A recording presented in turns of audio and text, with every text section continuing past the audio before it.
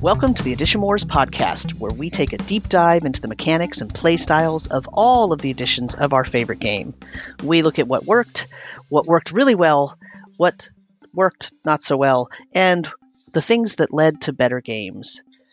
And we talk about it all. In this episode, we're going to discuss economies in your D&D game. This has been a quite lengthy series, but we are almost done. I believe we will get through both 4th and 5th edition this episode. What do you think, Brandis? Well, Sam, are we going to stay on topic tonight? Probably not. There we go. That is a correct answer. Yeah, right, yeah. I don't see why we'd learn how now. Yeah, I mean, it has no value. Indeed. The economy of learning how to not digress is, there's no ROI. Well, right, like, my word count is not going into recession, folks. Exactly. Well, I am Sam Dillon, and as one of your hosts, I will introduce Brandis Stoddard, my co-host, who is going to start the discussion this evening. Thank you very much, Sam. So last time we covered mostly 3.5. There weren't a ton of changes in the game economy between 3.0 and 3.5. There are some additional developments, especially as you get into Eberron and its whole approach to artificers and such, but it's neither here nor there. In 4th, the approach to the economy is doing a lot of the same stuff as you see in 3rd edition, but it doesn't have it's been adjusted and shifted around, and some of the conceptual values of things have changed in ways that do wind up mattering. And so in a lot of ways, this is as much a conversation about magic items and how you're allowed to use them as it's a conversation about cash on the nail, right? Mm-hmm. Because last time we talked about how in 3rd edition, your gold piece income and the captured gear you sold from fights to get more cash was a kind of experience point bar for your magic items, because you were expecting to improve your magic items, and that was a big part of the whole deal. That's still true in 4th, and we gave some nods to that in our conversation last time, but the ways that magic items are created and the ways that you can improve them, I guess more importantly, the ways you can't improve them in 4th, do make a material difference. There are also some whole new vectors of improvement that just weren't on anyone's radar in 3rd. That wasn't a thing at all. And so I want to get into a whole bunch of those. So I'm going to start with the 4th edition Player's Handbook to talk about some of the economic stuff here. 4th edition is one of the many things that makes 4th edition an unusual standout is that it actively regards magic items as player-facing rather than DM-facing content. Mm-hmm. There's a chapter on magic items that you can and should expect to find in the Player's Handbook, in the Player's Handbook 2, in the Player's Handbook 3, and then implicitly Adventurer's Vault and Adventurer's Vault 2 and the Morden Canaan's book, right? Those are all implicitly player-facing, where in every other edition of D&D, magic items are treated as DM-facing content for the DM to decide what to do with. And so that proves to be significant, but we'll get to that in a minute. So our first big economy thing is what kinds of coins there are. because this is the first time we see a big shift in something as fundamental as what the denominations of currency are. Of course, I got to find it. Well, remember, we saw small shifts. We saw small shifts in the very early days of the game. Remember, there was a shift from how much a silver is worth compared to a gold or copper piece, and how much a copper is worth compared to a silver as the additions went. But then it hit a sort of solidified amount right around 1E. Right. And that became the standard. Right. And that standard is going to be restored when we get to 5th ed. Right. So on page 212 of the Player's Handbook,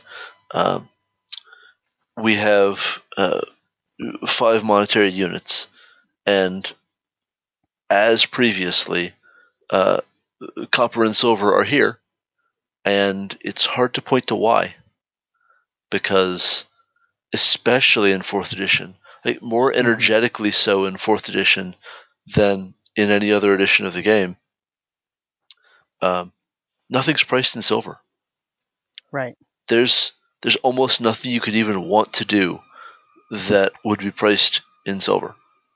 And then the exchange rates are standard. 10 copper is 1 silver. 10 silver is 1 gold. Wait, 1 gold is 100 gold to make 1 platinum. That's unusual. But we're not done. Platinum isn't the top of the denominations.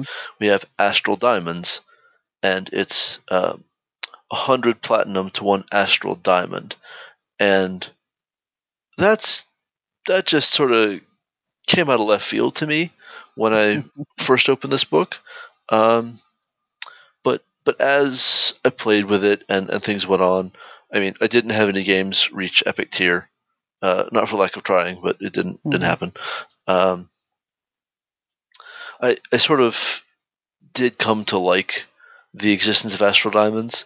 I've always liked the dead gods' bodies floating in the astral and getting mined by Githyanki kind of deal. Like that is just bizarre and awesome, and I love Githyanki, and here we are. So astral diamonds, It gives a sort of origin, right? Origin's not the right word, but it basically says it doesn't really describe. It just says, people used copper, silver, gold, blah blah blah. But then it says astral diamonds in fantastic realms beyond the natural world. For example, the city of brass in the elemental chaos, the bright city in the astral sea, and the city of sigil. You have the astral diamond.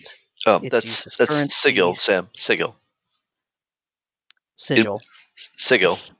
Sigil. Anyway. Sigil. I believe we had this conversation on Twitter when Mike Shea accidentally pronounced Tharizdun as Tharzadun. And, I have no opinion on the chained god. I also say Kraken instead of Kraken. I have no opinion on the chained god, but the pronunciation of the city at the center of the Outlands, that is canonically not pronounced like the word. Whatever. So anyway, I'm not dismissing your comment. I'm just saying I have pronounced it sigil since I was first exposed to the word, and so that is how I will pronounce it. I'm not going to make any attempt to change that. So anyway, well, I'll just sit call there it in your wrongness and be wrong. How about this? The City of Doors. Sure, that'll work. So I just want to point out that the you mentioned that nobody uses silver and copper and all that for anything, so why even have it? There's only one point in an adventurer's career where they do that, and that is actually there's 2 points. I take that back. The first one is right at the beginning, because some elements of the adventuring gear are listed with silver piece or copper piece values. The second place that you would use it is if you are in a tavern and you are purchasing, drinks or something. That is in silver or copper. But you very quickly outgrow the need to even use that unless you are playing a tavern-based game. And then it just everything else is gold, is in the gold realm. And it's true that even here in 4th Ed, some of the equipment items are listed in copper and silver, but there's not very many of them. No, I fully agree. I'm just pointing out that it's not as if they list it on the table and then never mention it again. They just have some, obscure items that are, But I think that the 100 to 1 platinum to gold exchange rate and the 100 to 1 Astral Diamond exchange rate is signaling early on what Paragon tier and Epic tier cash layout is going to look like. It's going to be real big. Mm-hmm. Right. The number is going to get real big. It's so big that you can't carry enough gold pieces. That's why they had to, or even platinum pieces. That's why they had to move to Astral Diamonds, because Astral Diamonds weigh 500 diamonds to 1 pound. So you suddenly can carry a lot of currency at very low weight, which is not true of coins. Yep. That's a real small diamond, but that's pretty cool. Well, I mean... No, it's there on the table. I see it. I just hadn't It's an Astral Diamond. Sure. I guess its weight is primarily conceptual anyway. I think in Sigil they don't care. So funny you should mention that. I just have one thing to say. Some of our fans want us to argue about things on this podcast because we named it Edition Wars, and here we're having an argument. Sure. So fans, this one's for you. Right? So my friend Colin ran a 4th edition game that was set in Sigil, the City of Doors. Mm-hmm. It was a primarily investigation-based game, and one of the earliest mysteries that we were called upon to solve was about an Astral Diamond. So we're playing like 4th or 5th level characters at this point, and we are investigating the theft of an Astral Diamond because it doesn't even have to be big. It's a phenomenal amount of money, right? For people living in, I think, the Clerk's Ward, maybe. But that was a really interesting campaign where Colin spent a lot of time developing and exploring what could be done with skill challenges to kind of get some of the kinks out. Anyway. Nice. Yeah. So that's coinage. And then I think one of the other really big economic things that comes from the Player's Handbook, there's a few more, but this is sort of a big one, is that you're expected to improve not just the enchantment on an existing suit of armor, but potentially the physical suit of armor. You're supposed to go out and buy a better material, maybe. And so every grade of armor, and armor is broken up into 6 grades here: cloth, leather, hide, chainmail, scale, and plate. Each of those has 2 upgrades listed in the Player's Handbook, and there's whole charts of other upgrades later on. But you go from cloth armor to Feyweave armor, and so on, and to a certain degree, this carries a monetary cost, but it all sort of gets tucked into the cost of the magic item. It's a little baffling to me. Like I don't know if they ever come out and explain it in a way that makes sense to me, though they do try. I just find it sort of stymieing. Anyway, I think that like those improved materials are an implicit part of the at least the in-character economies of those of the D&D worlds that we're using in 4th edition, even if the mechanical economy downplays their real importance to a certain extent. Right. I feel like they're basically additional points of armor, and then there are later enhancements that are additional points of non-armor defenses. Right. I think the idea was they wanted everything to feel like it had a customization option or an upgrade option. Right. I think that's pretty fair. And so they wanted it to be fair. They didn't want to not give any for cloth armor and give a whole bunch for scale armor and a couple for plate. They wanted it to be consistent feeling in the player's handbook. Right. And I definitely do think that having an equal number of kinds of improvement for everything is good. One of the striking things about it is, and this is a big meta economy point that we're going to have to talk about anyway, but how to say this?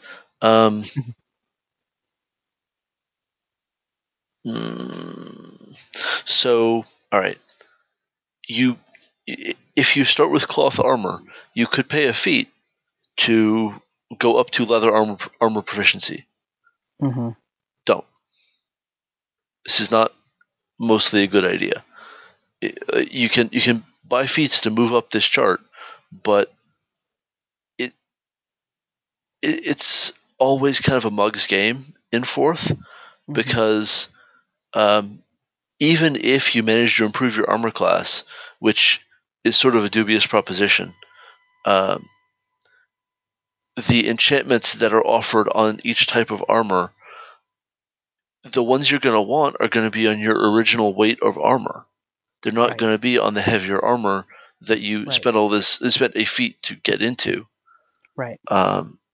And like, if you're supposed to be in cloth, leather, or hide armor, then the ability scores that your class relies on are going to make that work for you, because you're going to either have good dex or good int, or you'll have a feature that lets you apply a different stat to your armor class, such as the Avenger does.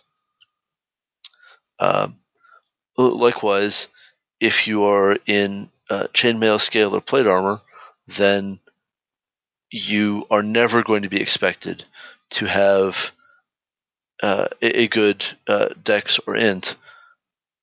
It also means you even though you have proficiency in cloth, leather, and hide armor, because in a nod to, let's call it realism, you always have proficiency in lighter armors in 4th edition. Right. You're never going to want to do that. It's always going to be a bad bet for you because of those same things, right?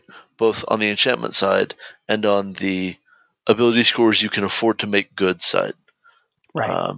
Well, and the thing is that this chart, even though I just talked about how it's trying to make everything customizable or whatever, visually that's what that's what I think they were going for. But when you start looking later on at the enchantments and the different magic items and all that stuff, it becomes clearer that, oh, this is where the customization is for my character. It's not whether I am good enough to find Feyweave armor that's cloth armor. It's the enchanted armor that I end up getting or creating. Right. And that's where that customization comes in, which is why, and so that sort of is a circular way for me to say, so they didn't even need this. Most of this feels like it should have just been flavor. Well, so what's literally going on in this chart is math correction through armor bonus. Right? Sure. Sure. And like, we've talked about the fact that there are fundamental problems in attack math in 4th edition. Well, this is where they remember to fix it on the defense side, because they'd have the same problem, at about the same times if they hadn't done this. And just the proof is when these bonuses show up, because they're showing up when you have a minimum enhancement bonus of +4 and +6. That approximately means 15th level and 25th level. Okay. Mm-hmm. Anyway, I do want to go ahead and talk about the whole deal of magic items, if you're okay with that. Yeah, I was just looking at the weapons table to see if there's anything of interest there, and I don't think. The weapons table itself is fairly straightforward, in economic terms. Right. It's pretty standard. The prices are fairly pick a number out of a hat, but within a certain range. There's nothing to really get into there. But then you get to magic items, and there's a chart on page 223 that, in a certain way, kind of tells you up front everything you need to understand about how magic items are going to get priced. Mm-hmm. Because and then there's a chart on 225 that tells you everything you need to know about enhancement bonuses on those said magic items. Yeah. So let's take a little digression here, because this is probably one of the most controversial things about 4th edition. And I know you kind of mentioned that earlier, but sitting here looking at this page, this created a lot of rage in some players. Sure. Because this took things out of the hands of the dungeon master and explicitly says, here is exactly how magic items work. Here's what their bonuses are. Here's how much gold they're worth. Here's how much you should be able to sell them for if you get something you don't like. Here's how to identify them. Here's the different categories. Here's exactly how much residuum you will get out of it if you disenchant it, which we'll talk about later. And here is what the enhancement bonus should be for any given item at a given level. And that used to be the sole purview of the dungeon master. Right. And this is the only edition that has an entire section in the player's handbook that just lays this out. What's this, page 223 to page... where's the end of this section? To page 254. So 30 pages, densely packed with magic items. Yep. Every other edition has the magic items sequestered away from the player so that they don't necessarily know what's going on. Yep. But the thing that's striking about magic item prices is that they are explicitly just the result of item level. They're not. There's no concept of a naturalistic pricing. Right. Where in 3rd we talked about how the price, if the overall bonus value of both AC bonuses and enchantment effect equivalent value or whatever, if that added up to +5, then it was priced as a +5 item. And likewise for weapons, but twice as much. Well, this is sort of stripping it down further to, this item has an item level. It's scaled from 1 to 30, and each item of a given level has a immediately knowable price. So a first level item is worth magic item is worth 360 gold. End of story. And so that scales up from 360 at first level to 3,125,000 at 30th level. Likewise, it tells you on this chart what you are going to be able to sell it for. Your attempts to negotiate are adorable, but wasted. And I kind of get why they did that, but I don't love it. Right? They did it. They did it because the economy and the math balance they were going for, are integrated in 4th edition.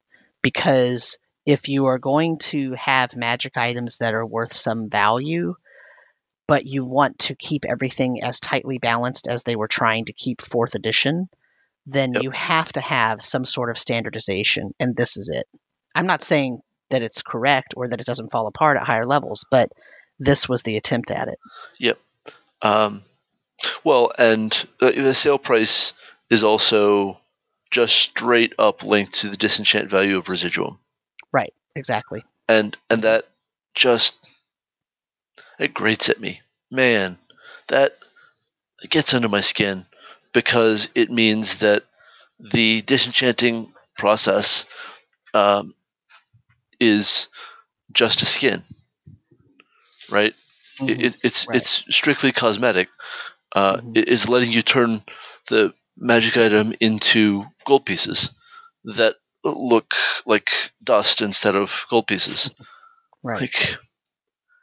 So it means the privilege of the ritual is that you have a merchant in your pocket, and I just need that to be more hidden for me to experience the game as I want to experience it.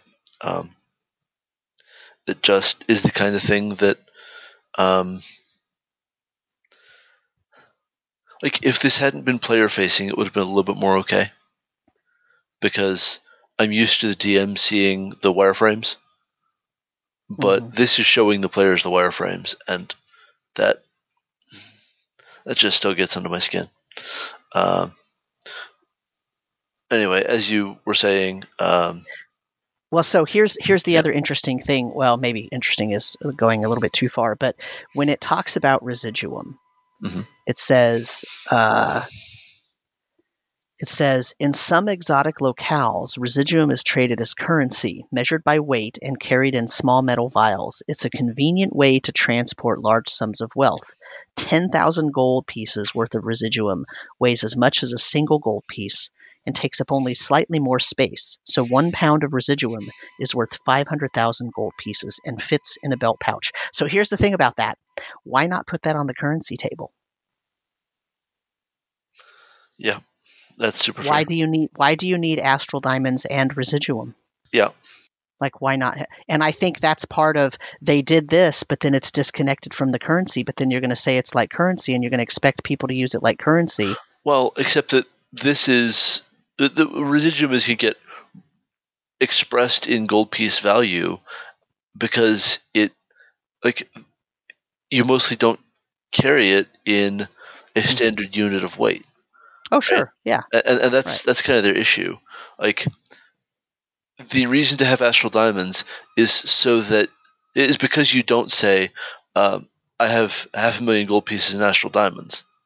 You say, I have this many astral diamonds. Right. And not having to reconvert everything down to gold pieces is a mercy in a narrative sense.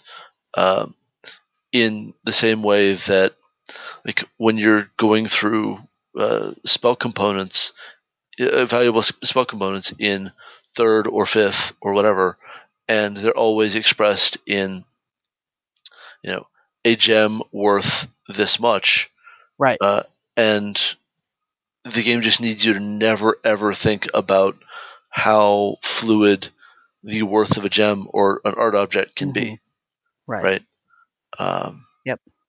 Yeah, go someplace where everything is made of rubies, and that ruby is not worth very much. Right. But if you go someplace where rubies are highly prized and very, very rare, that ruby's worth more than it is in the modern day. So, right. And yeah. the spells just presuppose that value is absolute, and then forget that they can't trust adventure writers to stick to that. I don't know. Well, but see so this residuum has the same problem, right? Yeah, absolutely. And it does. Right. And I guess my only point is, with something that is so tightly controlled that you're giving the players these tables, and then you introduce the residuum the way that they did, it's almost a stumble. Well, it would have been really interesting to me if all rituals required residuum, not gold. There's no other components you can use to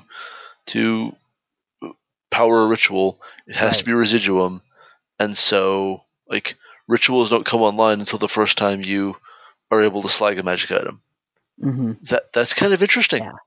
Like it's a problem because the game wants you to have low level rituals, and Right. I get that. And Disenchant doesn't come online until 5th, I think. Right, but here's also the other problem with this. Like, if you are interested in a game where divine magic is a different thing than arcane magic, then residuum being the result of disenchanting any magic item, regardless of what the nature of its magical forces were, then that obliterates your idea.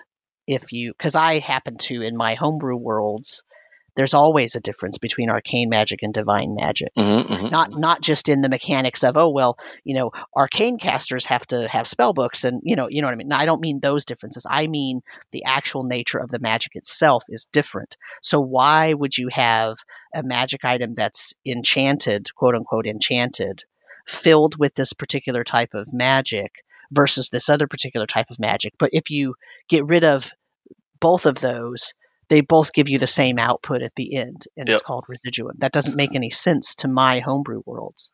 Yep. I think that like even something as comparatively minor as adding one more residuum parallel material, but that comes from divine magic items. Maybe there's another that comes from primal magic items. I don't know your life. That would start to introduce some nuance and like I don't know, arbitrage is maybe what you do with it, but there's the beginning of something you call a crafting system, and part of the whole economy here is that it is a crafting system, but not much of one, because once you get the enchanted magic item ritual, there's so little that the game provides you on the flavor front.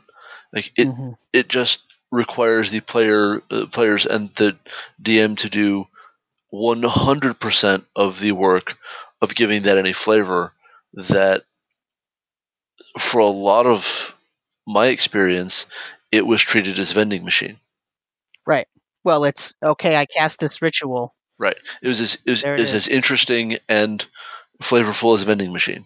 Like that's like I found a lot to love in 4th edition. We're right now talking about one of the things that worked for me the least. So, please don't take away the impression, listeners, that I didn't like 4th edition. While I was running it, I loved it, and I think it does a lot right. This isn't one of those things. Sure. I mean, I think that's true of any edition, right? I mean, I like certain editions more than I like other certain editions. Sure. And there are various reasons for that, but I like all of them, right? Like, I like all of them. I love D&D, okay? Sure. I like all of them. But there are some I like more than others. And even the ones I really like, even my favorite, has issues. Because that's just, that's just what it is. But to get back to this and not digress too much, I feel like, yeah, it's a vending machine. You're right. And that's part of the reason why this is one of the most controversial sections in the game. Because not only did they just hand the book over and put every possible, at the time, magic item into it and let the players see every single thing about it. They're peeking behind the curtain, right? Like it's the Wizard of Oz. Here's the curtain. Oh, but instead of being a curtain that you're not supposed to get access to, here it is. It's your walk-in closet. Come on in and have a pick. Pick whatever you want to have out of there. Right. And then at the same time, we're also going to make the crafting system and the idea of something called residuum so shallow that the customization that you could get is lost. So instead, it becomes a Sears catalog that you pick from. And if your DM doesn't really want to give you the one that you want, you just have to gather enough items that eventually you disenchant them all and build the one that you do want. Whereas that's very antithetical to D&D to a lot of people, because a lot of games, I would say a large portion of games, are fetch quests to get the magic sword, the magic armor, the magic whatever, kill the whatever to get this great item they have, because that's the one everybody wants. Mm-hmm. And if you already know everything that exists, because here it is right in the player's handbook, that's the nature of that Right. dissatisfaction with this section of the book. Right. And like the absence of mystery and the sense of well, I have this idea for a build that needs this one magic item. Like, right. So look, I know of games, other tabletop games where this is the default assumption, right? So you go over to the One Ring, and their equivalent of magic items are literally just power-ups that you choose when you get to choose power-ups. Right. Like, that's a kind of advancement that you just pick as part of advancing. You get your item, cool, go. But the concept of it being treasure is fundamentally lost to me. It is just like a new class ability at that point. This item is intrinsic to me. Obviously, it can't be taken away because, now you're taking away my experience points. No, friend, no. Right.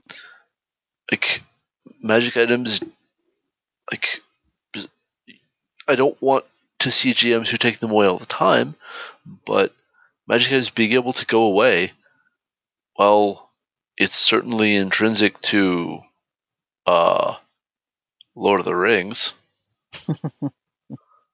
Yeah. Just as an example.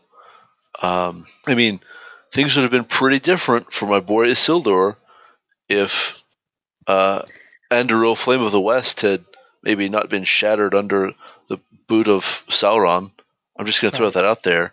And there was this one dude who really wanted to get rid of a ring. Like, that is the farthest anyone has ever gone to get rid of a class feature. Right.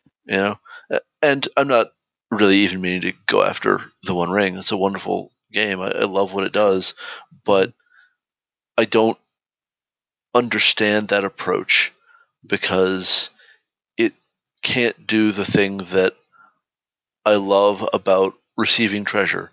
The emotional reward loop of receiving treasure is broken for me if you do that. And 4th edition is putting that emotional reward loop at risk. It isn't necessarily breaking it, because the DM can still give you something other than what you expected, and maybe you figure out how to make it work. But or maybe you're disappointed. And feeling disappointed with treasure is really dangerous for the emotional reward loop of D&D. I've talked about that a lot, but it really comes up here, right? And not only that, but let me give you a specific example. On page 231, there's something called Tomb Forged Armor. Okay, it's a level 14 plus magic item, magic set of armor. And at the top of it, it has a flavor text. It says, "This armor is constructed around a single link from the burial armor of a hero dead at least 100 years. Okay. You know what that is? That sentence right there? That's a hook for an adventure. Could be. Yeah. But since this is in the player's handbook and is right there for the players to see, they lose that ability to have that as some fascinating hook or some piece of lore in the world. And now the DM has to do some work to change this enough that it's not recognizable if the player happens to flip to that page and read it. Right. But yet still meaningful within the terms of the game.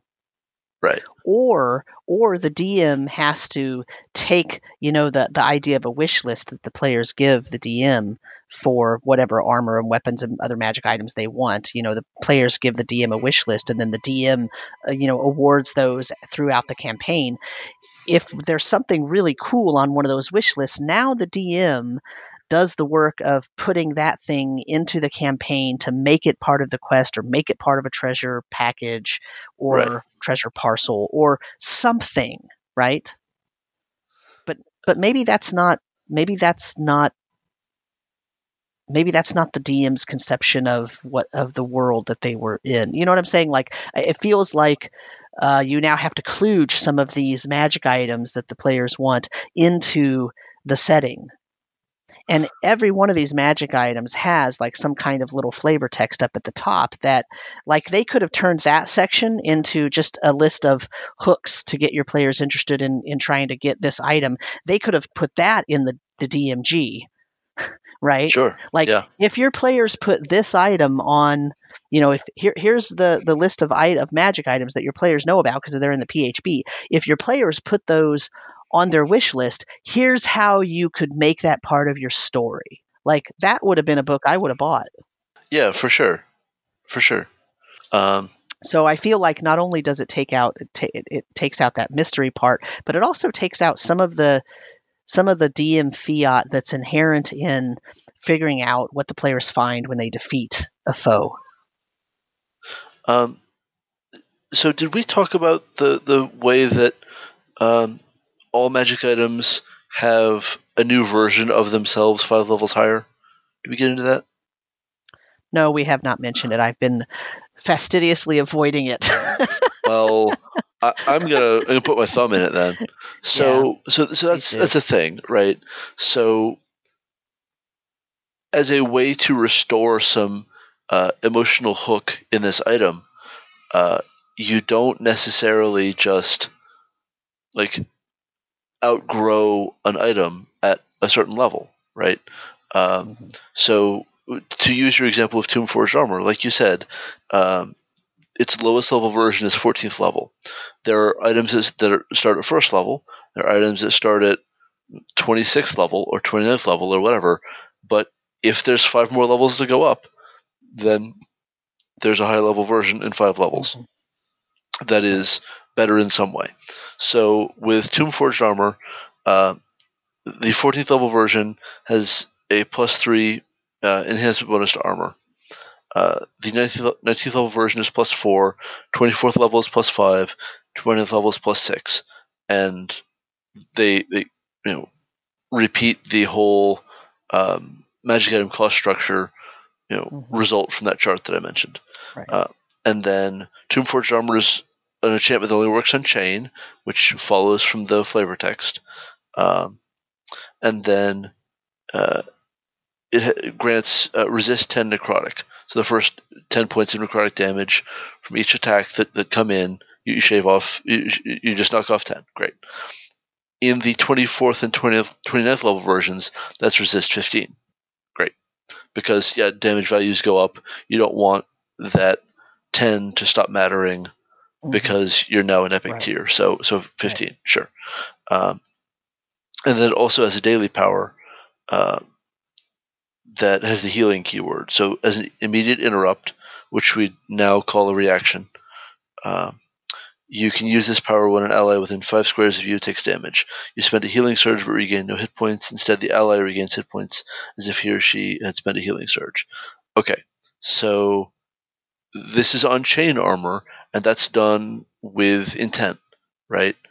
And the intent is this is for clerics. Right. And maybe also warlords. I think warlords. Probably any leader. Well, not any leader, because bards eventually. That's one of the weird things about all that stat stuff I mentioned, right? Later classes don't necessarily have the same itemization goals, and warlords and warlords are also going after chainmail. So right, like this is an incredible item. If you're a leader, it's another way to use a ranged heal, and that's a super big deal in 4th edition. Like that's your expected combat functionality. In theory, a fighter could be wearing this armor and use this, but he mostly needs his healing surges for himself. Right. because his job is to And get hit in the face for a living. right, and also this is where the other way that links, pun intended. This is also chainmail because any fighter worth their salt is not wearing chain. They're going to be wearing plate or something else. No, they specifically wear scale. Okay, so, well, that's what I said, or something else, right? So plate is reserved to paladins. That's one of the other weird things. Fighters don't get proficiency in plate. Paladins are the only class that gain plate proficiency. Okay, so here's where I was going with this. If you look right below Tomb Forged Armor, right, it's available for hide or scale. It also has a healing daily power. Yep. Okay, but that healing daily power lets the wearer gain regeneration. You don't pass the healing off to someone else. You get the healing. Yep. That troll skin armor is only for hide or scale. So skipping fighters, right? Yeah. So that's the thing, right? So the reason I'm pointing that out is because it's actually really well designed. I mean, they're telling you it's supposed to be telegraphing for you who it's really intended for without having to say class restriction. This is only for whatever, right? Right. Because they also knew that later on there would be more classes added, and they didn't want to have to go back and retcon all, despite all of the errata they did end up issuing. Right. They were trying to not do that by using these specific keywords and types. Right. But they're also going to run into places where that doesn't suit their narrative for the class anymore. Exactly. That's absolutely right. So it's putting not Avengers system. in cloth armor is still a weird move to me, but what can you do? Just because they so want to be in leather with rogues. They are rogues in all but name. So, I love Avengers. They're one of my favorite classes to come out of Fourth, along with Warlords. And I would wager that part of the impetus for the advantage-disadvantage mechanic is Avengers. Everybody loves rolling 2d20. Oh, yeah, that's not even a question. For sure it is. But they can only wear cloth. Anyway, but I think that choice was so that they didn't have an enormously high AC. Except they wound up giving them a feature to improve their AC. Right. Well, it lets them apply their wisdom bonus to AC a bit. Right. So they fix the AC and then refix it. Come on now. Well, no. So the thing is, but they give them the bonus because they wanted them to have their wisdom AC, wisdom bonus. So if you give them really high armor in the first place, then that wisdom bonus feature is what propels them beyond their balance numbers for the AC. That's why they had to do that. It's just most of the cloth armor that existed at that point would do the Avenger no good because they're a weapon using class and not, dress wearing casters. Right. Anyway, we don't need to relitigate this. It's fine. No, I know. My point here with this is what they were trying to do didn't necessarily come through because putting the magic items in the player's handbook really was a sore spot for a lot of people, and there are problems with it, and we have discussed some of them. Some of the good things, though, is that they were trying to make it so that some of these things were keyed in a way that it was really obvious what makes sense for each particular character, which one they would choose or which one would. That way, when if the DM is not asking for wish lists, they can go to this book and say, okay, this would be really good for this player because it has this type, it has this power, it has whatever, and try to make it easy. And I don't know how successful they were at it, but I see the attempt and I appreciate it because it's an amazing piece of design, even if not all the way successful. Yep. So right. There was one more thing I wanted to say about magic items that affects the economy. They wanted to get rid of what they call the Christmas tree effect from 3rd edition. Right. The Christmas tree effect or situation in 3.0 and 3.5 is that you have all these different item slots and all these different types of bonuses. A dodge bonus, an enhancement bonus, and so on. a luck bonus. And a big part of the system mastery of 3.5 is filling every item slot and then coordinating all the bonuses so they stack instead of conflict. Right. So you don't have two different natural armor bonuses to AC, right? You have to be really careful about that kind of thing. Right. So you want to fill all these different item slots and then level up those items as best you can. If they're leveled items, which a lot of them are, they're going to be, either +2, +4, +6, or +1 through +5, whatever really.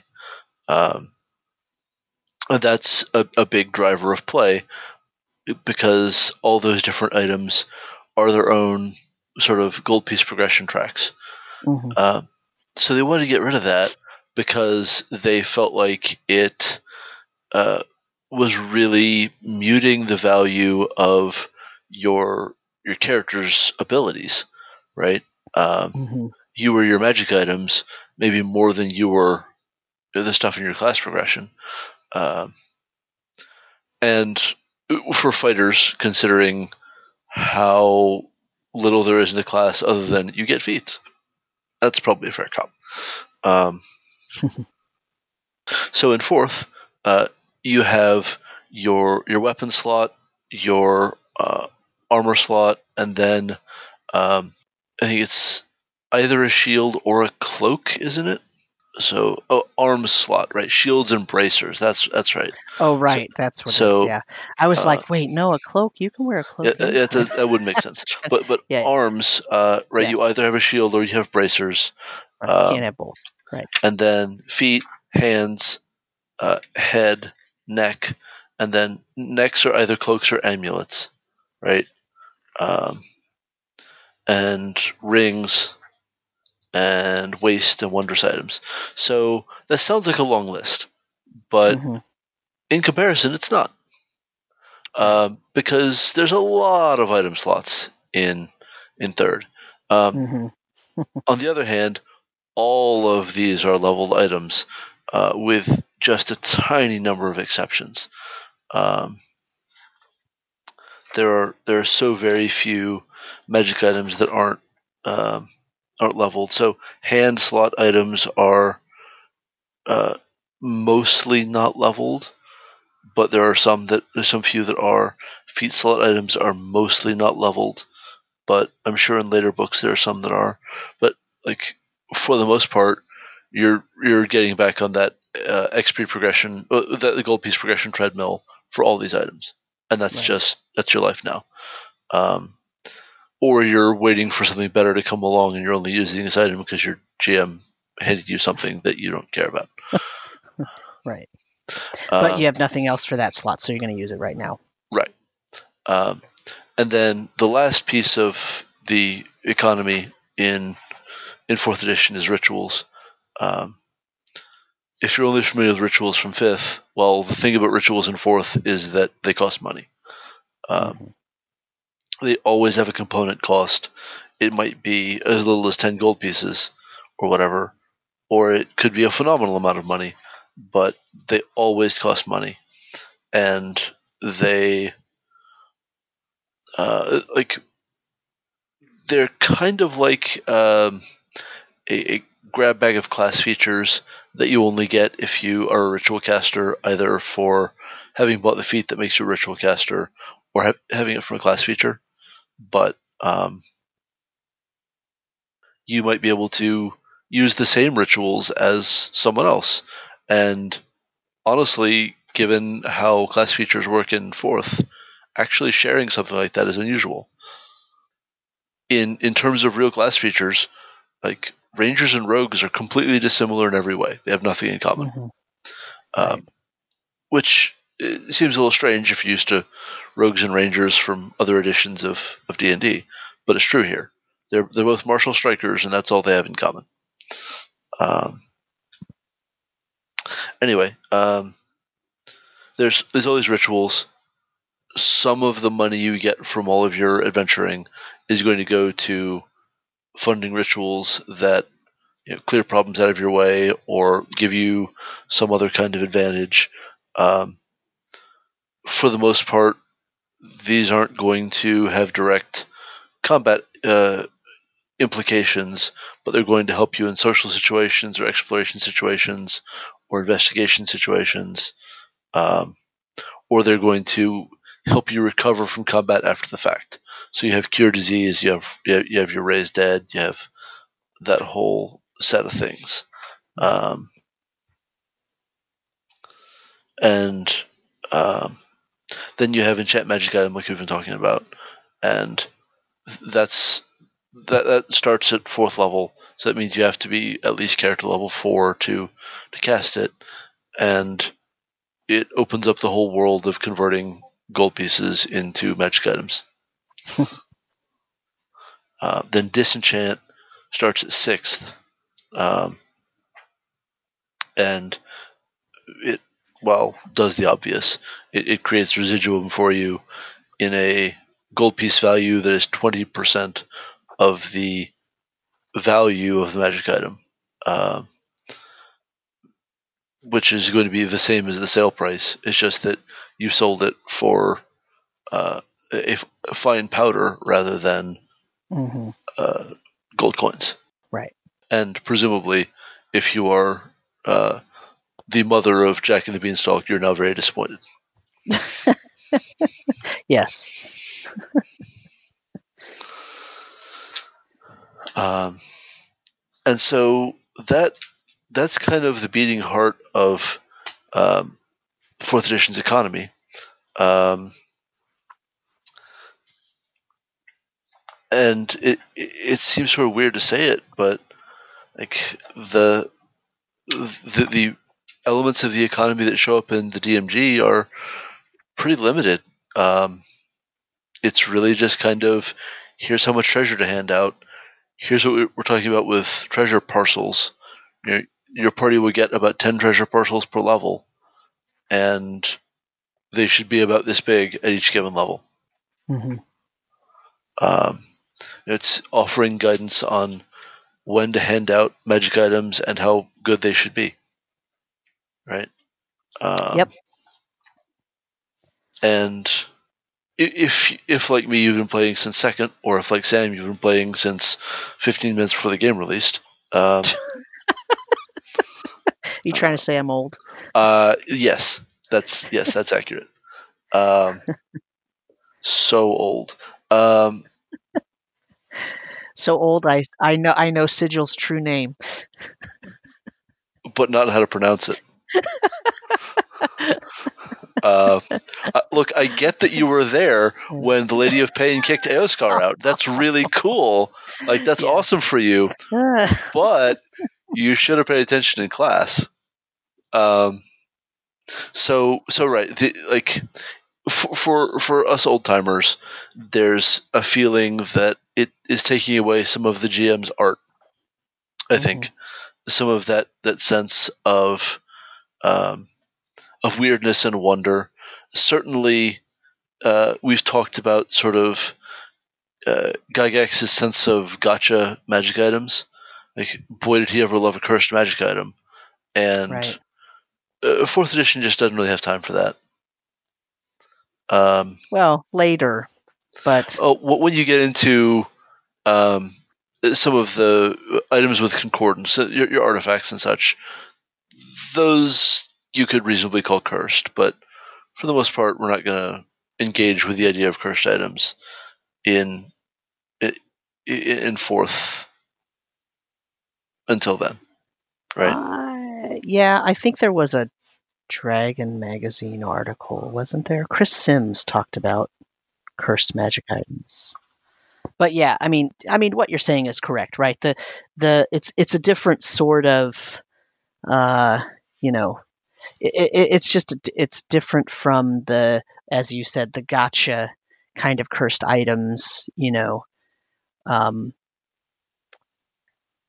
that existed in previous editions in a way that was sort of, you could foist them upon the PCs.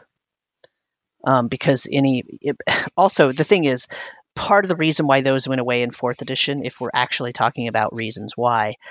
If all the players know there's this huge list of magic items and they're putting in their own wish list, they are not likely to find a magic item in a treasure parcel and not try to identify it before they use it and accidentally get stuck with it. You know what I mean? Right. That whole approach to things is just sort of gone from the process. Like, reading this out loud will not help it be clear, but you have to understand that there are 4 pages in the DMG, page 126 through 129, where at each level it spells out what the tent parcel should be, more or less. That's specified down to the level of 1 5th level magic item, 1 4th level magic item, 1 3rd level magic item, 1 2nd level magic item, and so on. And those are each separate parcels at 1st level. And then, it gets into the money and how the money breaks down, gems, art items, that kind of thing.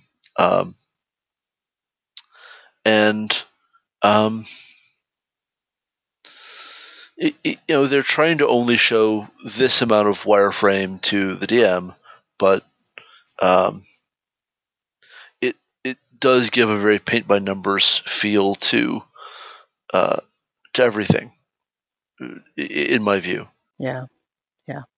So just as a follow up to the last conversation, there's a cursed item section in Mordenkainen's Magnificent Emporium.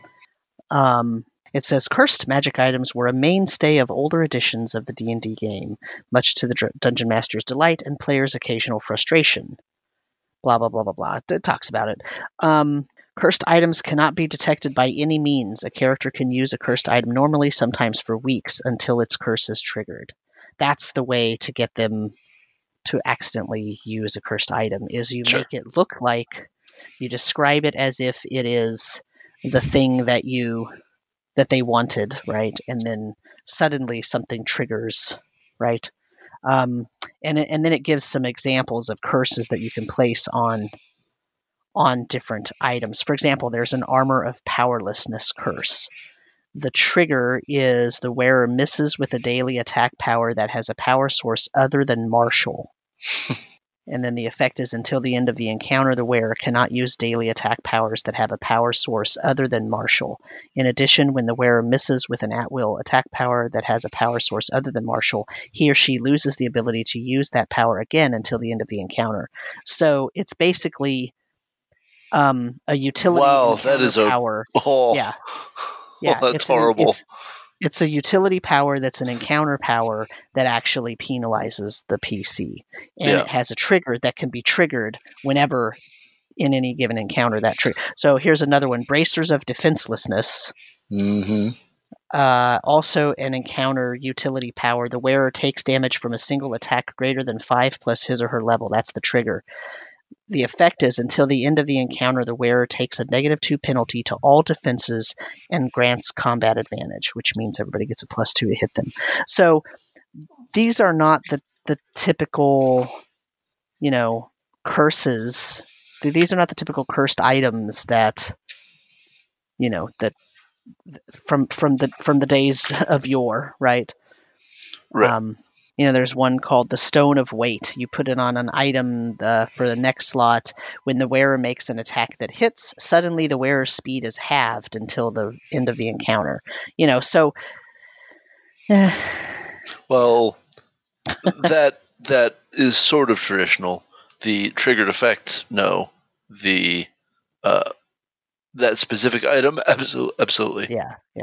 But I think that was sort of there's only like 3 or 4 pages there, and I think that was, that was the attempt at, we're giving the DMs an option that they missed that has not been in the game previously, and so here it is. And that is preceded, by the way, by the whole artifact issue with the concordance and all that stuff, which is a different way to utilize items exerting power on the PCs that wield them. So, Is there anything else about 4th edition that you want to talk about? I think we're running good. pretty long. Well, yeah. we did warn one another. Yes, I know. I can't help but digress. So, and there's probably a whole lot we're missing in 4th edition in terms of different source books that introduced new ways to deal with that type of curse or whatever. And we are, with knowledge, skipping all of that stuff because really, this episode's not really about specifically here's how magic items were used in 4th edition. It's more about the economy that is forced onto the PCs and the DM because of the way the system was built.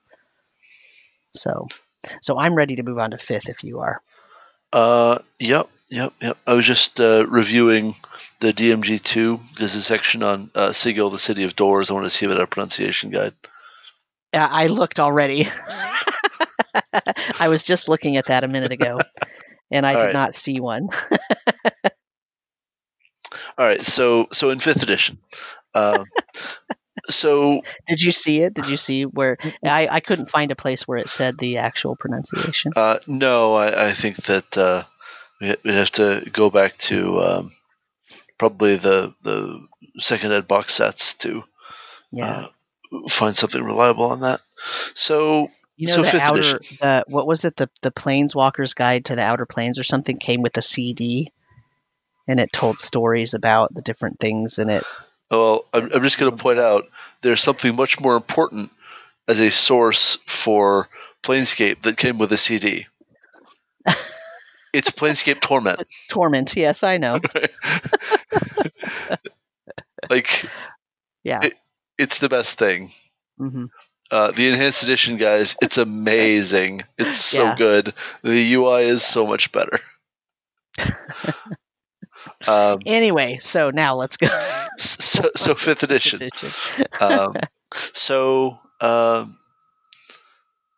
One of the reasons I wanted to even talk about game economies across the editions is 5th edition, right?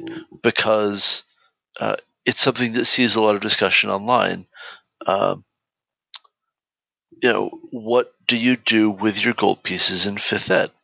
And in one way, that's a pretty good question, because 5th edition does away with easy and direct magic item enchanting to improve your gear, right? There's really not much of a sense at all that I have maybe I have a Flamebrand sword, right? That's a phenomenal magic sword, but I can't go to an enchanter and pay him a pile of gold and have it now be +1 better. Right. That's not a thing. And that's super weird. It's super weird in D&D. Now, it's nominally true in 2nd ed and earlier editions, but man, it broke my brain when I saw that, and just, this doesn't have an improvement option. In theory, all Flamebrand swords are this. How about that? And this isn't disapproval. It just came as a huge shock to me. And there are just +1 sword, +2 sword, +3 sword magic items, right? That's a thing, but it has no other feature than its base plus, and same for armor and shield, right? But that content has moved back to the DMG, just to be clear. So within the player's handbook, there's very little that gets into the economy in any meaningful way. You've got your equipment tables. That's great. You've got your starting wealth, and we're back to what I would call classic denominations Coinage. of D&D, right? It's a 10-to-1 system at each step of the way up. Aside from Electrum, you have Electrum back. It's your 5 silver. Good, great, fine. Electrum has shown up mainly in my campaign as a plot widget. Right. As I made the PCs alloy a phenomenal amount of gold and silver to carry out a ritual. I was a jerk. Right. All this gold that you have needs to go away in this ritual. I hate you. So right, you've got your, like, we go back to a lifestyle expenses table, which is a price per day. And I think that's going to get repeated over in the DMG, but as a per week maybe, or per month. Anyway, per day is wretched for free, squalid for 1 silver, poor for 2 silver, modest for 1 gold, comfortable for 2 gold, wealthy for 4 gold, aristocratic for 10 gold pieces minimum, but per day, right? I mean, you could obviously go up from there. Yeah. And that's interesting to me, mostly because I find that in listening to Matt Mercer and other actual play GMs, when the PCs are spending money at a tavern or whatever, like that 10 gold piece minimum gets passed real fast. Right. There's a sense of inflation in the GM's mind as well as in the players' minds. And so something that the equipment tables might price at a few coppers, the GM thinks about how much money the players have and knows that 1 gold is still nothing to them. So they just round up from 3 copper to a gold or 3 gold or whatever. The players pay it without thinking twice, even though it's a 1,000% markup or whatever. Yep. 10,000% markup. Anyway, not important right now. But I mean, that's I think part of the issue with that is there is no real idea of how the economy affects the world around the PCs, right? Sure. It's like that idea of, well, if they go into a tomb and they pull out 20,000 gold pieces worth of treasure and they take it to the little village that they've been adventuring out of for a couple of months, they're going to destroy the economy of that village. Sure. Not as in, oh, they took all the money out, they stole everybody's money. That's not what what I mean is, if they pump that 20,000 gold pieces worth of items into that economy, it's going to change the way that town works. It is. And so to avoid that, then you just inflate it in your mind. Well, now that you're here, everybody knows you have money. A pint of ale costs you a gold piece now. Right. And if you want to run everything as sort of a boomtown, that's fine. But that sort of remains up to the DM, and I think that trying really hard to write mechanics around that is probably going to be a mistake. Sure. Unless your game is focused a lot on the economic realities of being a treasure hunter and finding treasure quite frequently, as happens in D&D, not the same as in real life, then, I mean, have you ever seen The Curse of Oak Island? I mean, how much money have these guys pumped into, to trying to get the gold out of there when it's not, there might not be anything there. And, they've spent millions of dollars. So, that's not what our characters are doing. Our characters are walking out a few miles from town and risking their lives and bringing back possibly hundreds to thousands of gold pieces worth of stuff. Right. Well, and The Curse of Oak Island is sort of the perfect real-world example of what I was talking about back in First Ed, with the purpose of money is to make it possible to go get more money. Right. Exactly. Curse of Oak Island is the bad outcome, where you throw money at trying to solve this adventure Mhm. generation over generation, and it just doesn't work. Right. And it never ends up. Yes, exactly. So the other things that really engage the economy at all are downtime activities, crafting. There are rules for magical crafting. It's just that they take so long in-game calendar time that Right. your character's gonna like whatever was going on that you were trying to solve with that magic item is gonna be solved some other way. It's not really super usable. Then practicing a profession, and this is interesting because it doesn't pay you money; it pays your lifestyle. Expenses, yeah. Right. So it's interesting that it doesn't change the gold pieces on your character sheet by default, and also fascinating that if you have proficiency in the performance skill and put your performance skill to use during your downtime, you earn enough to support a wealthy lifestyle instead. I can think of so many musicians who would like a word. Right. They would like a word. Yes. And then and right behind them are all my artist friends, and then all my writer friends. And speaking as one of your writer friends, I should have bought performance. That shit's on me. I should have made a different decision.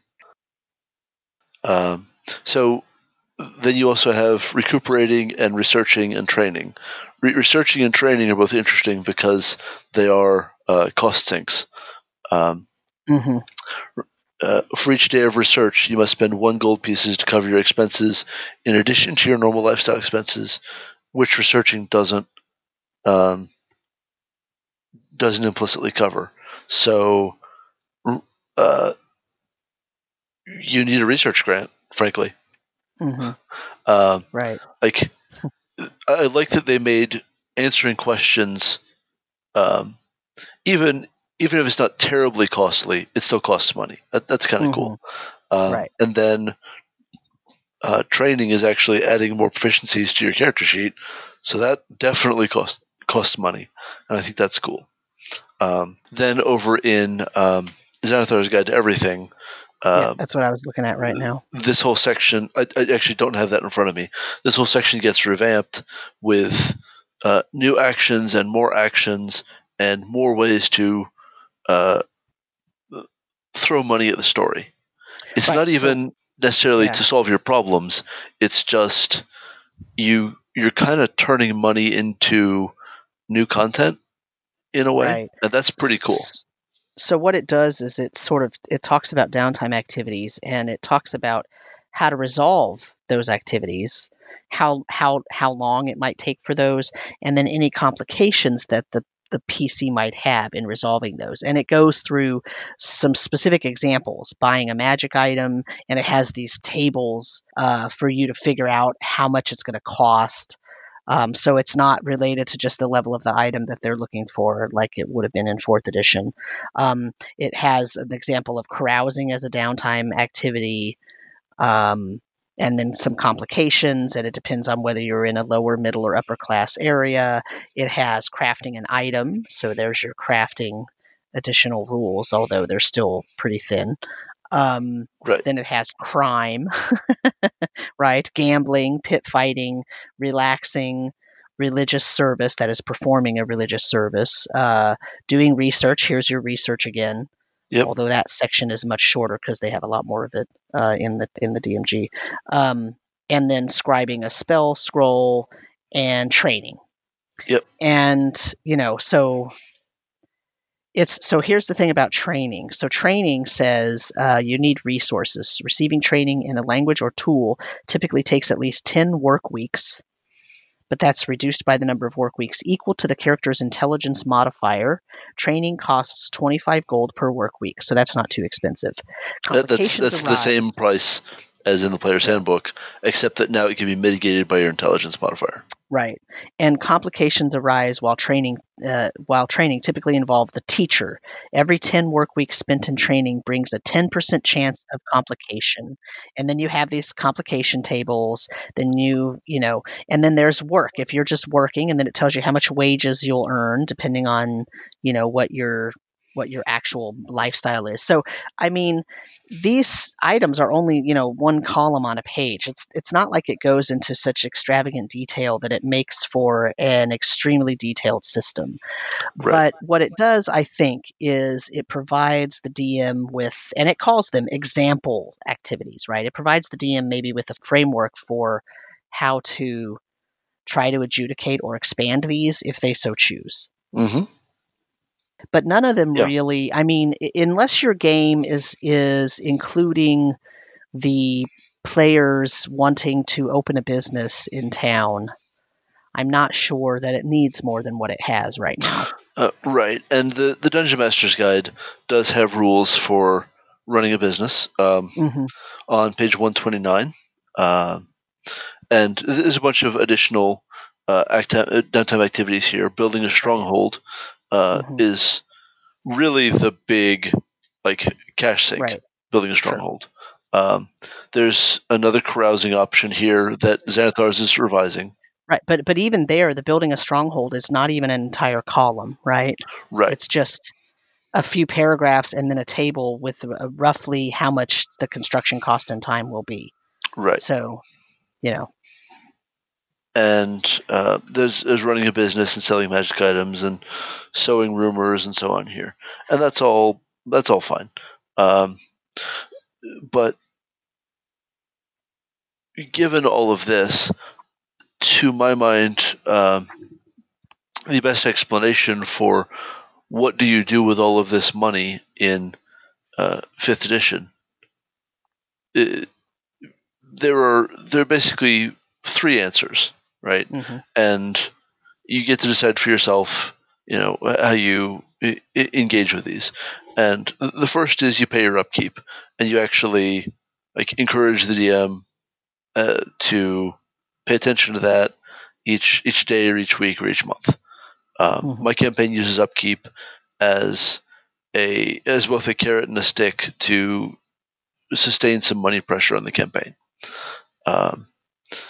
So secondly, you have all those downtime activities. The ones in Xanathars, a lot of them cost money, and that's great.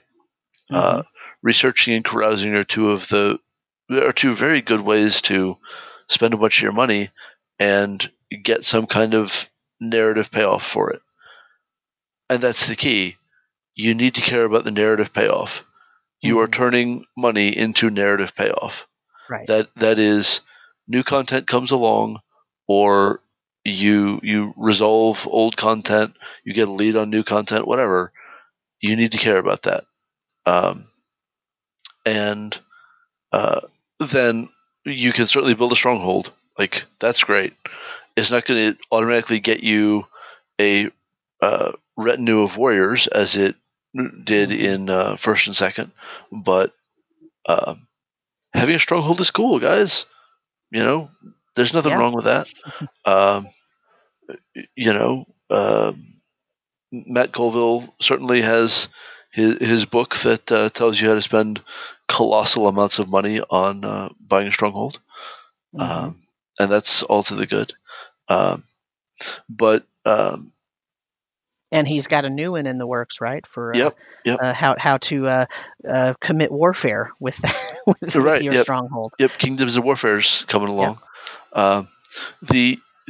Probably the best explanation is one that Dyson Logos has written about, which is figure out a character goal, something that your character cares about that probably isn't something you can just go easily stab. Then figure out how you're going to throw money at that for 20 levels. Okay, go. Right. Wasn't there, I think, and Mike Shea talked about this, I think it was Storm King's Thunder has a place where there's a floating castle or a flying castle or something that or was it Tyranny of Dragons? I can't remember. Tyranny of Dragons definitely has a floating castle. So I think in that game, I think his group ended up maintaining that castle and flying it around or whatever they needed to do. But that was a big money sink for them, was maintaining the integrity of that particular, stronghold that they basically inherited because of whatever the situation was in the game. I don't really remember the details. It was a few years ago. But that's one way, right? Is to make something in the game. If the players latch onto it and decide they want to deal with it, then you make that a money sink. Right. For any DMs out there who are Stephen Brust fans, I just want it on the record that I could be a responsible user of Castle Black. Okay? I want that in the public record. I would be a responsible user of Castle Black. You should feel fine to give that to me, and I will definitely not wreck a campaign with it. So noted. Yeah. You can take that to the bank.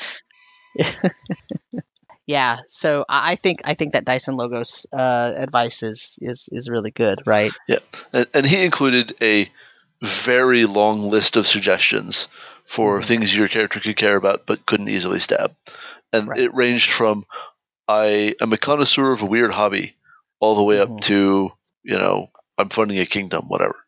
Right, and it's great. I don't know where to tell you to track it down at this point, other than his website, but it's worth looking for. And so that's actually kind of it for game economics in official release 5th. There's a lot of third-party content that touches on this.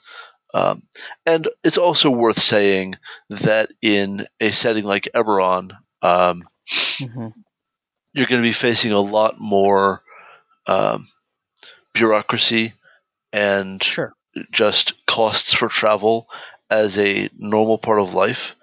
And so, you have to pay a train fare to go to the adventure. Well, fair enough, I guess. You're going to be getting nickeled and dimed all throughout the campaign, and that's just part of the game. You're also going to be buying magical services because it's Eberron and people sell them, and maybe it is better to spend 200 gold pieces here or there than spend your own spell slot, or maybe you don't have a spell slot, don't have that spell yet. Right? That's very written into Eberron, and I think that's pretty cool. Yeah, and it's a very different setting because of it. It runs very differently. There also have been some significant fan efforts and third-party publisher efforts to adapt Birthright into 5th edition. We talked about Birthright back in the second ed episode. Yep. But a colossal amount of money is great for a kingdom because it's extra gold bars. Go nuts. Right. Yep. In my game in particular, the players, the PCs have a ship because it's a water-based campaign. So they have a ship, so they have to pay their crew. They can't not pay their crew. And in fact, that's a point of contention right now because they haven't gotten a lot of gold. They found items, they found magical items, they found different things, but in terms of pure just value coinage, they don't have any. So how do they pay their crew? Right? It becomes something that requires attention. Right. And in my campaign, the PCs all belong to a mercenary company. There are additional NPCs who are being paid by this mercenary company, and so a lot of the adventurers have as a core motivation, we need to go make money for the mercenary company so they can keep the lights on. Right. Like the PCs go into the adventure knowing that the mercenary company is going to take a 25% cut of whatever they profit from the adventure. Right. And that's something that the players know from their first session. That's just campaign premise. But it does mean that I can hand out big treasures, and all the players still need money. Mm-hmm. Right. Yep. But I do also occasionally like to see some magic item shops with very limited selection. A magic item shop with, a full selection list that's between 5 and 10 items long, so the PC can buy the thing, but they don't get to just go decide what the shop has.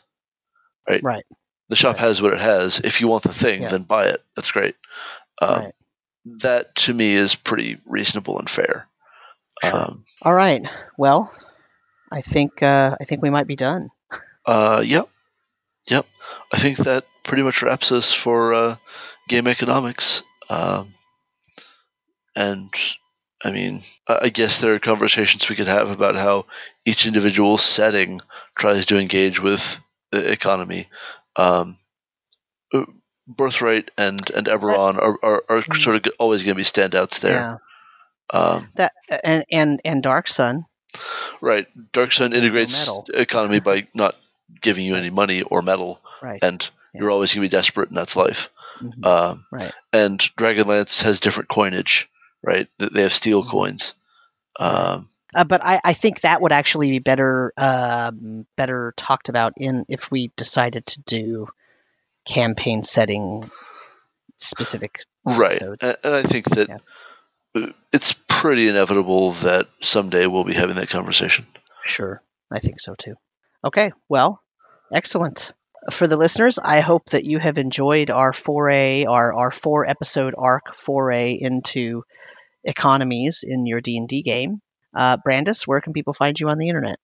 I write for Tribality.com, and my own blog is brandisstoddard.com. I also have a Patreon that is Brandis Stoddard. You can also find me on Twitter at Brandis Stoddard. Excellent. And I am Sam Dillon, and you can find me on the web at rpgmusings.com, and you can also find me on Twitter at DMSamuel. If you would like to send us comments, questions, suggestions, or requests in terms of topics, you can send that email to dndbrief@gmail.com, and we would be happy to answer any questions or take your topic suggestions. Also, if you can find the canonical reference that explains where it's pronounced Sigil, you should send that to Sam. You should also add him on Twitter with it. It would be very good. Thank you. Great. All right. Well, on that note, I will say goodbye. Good night, everyone.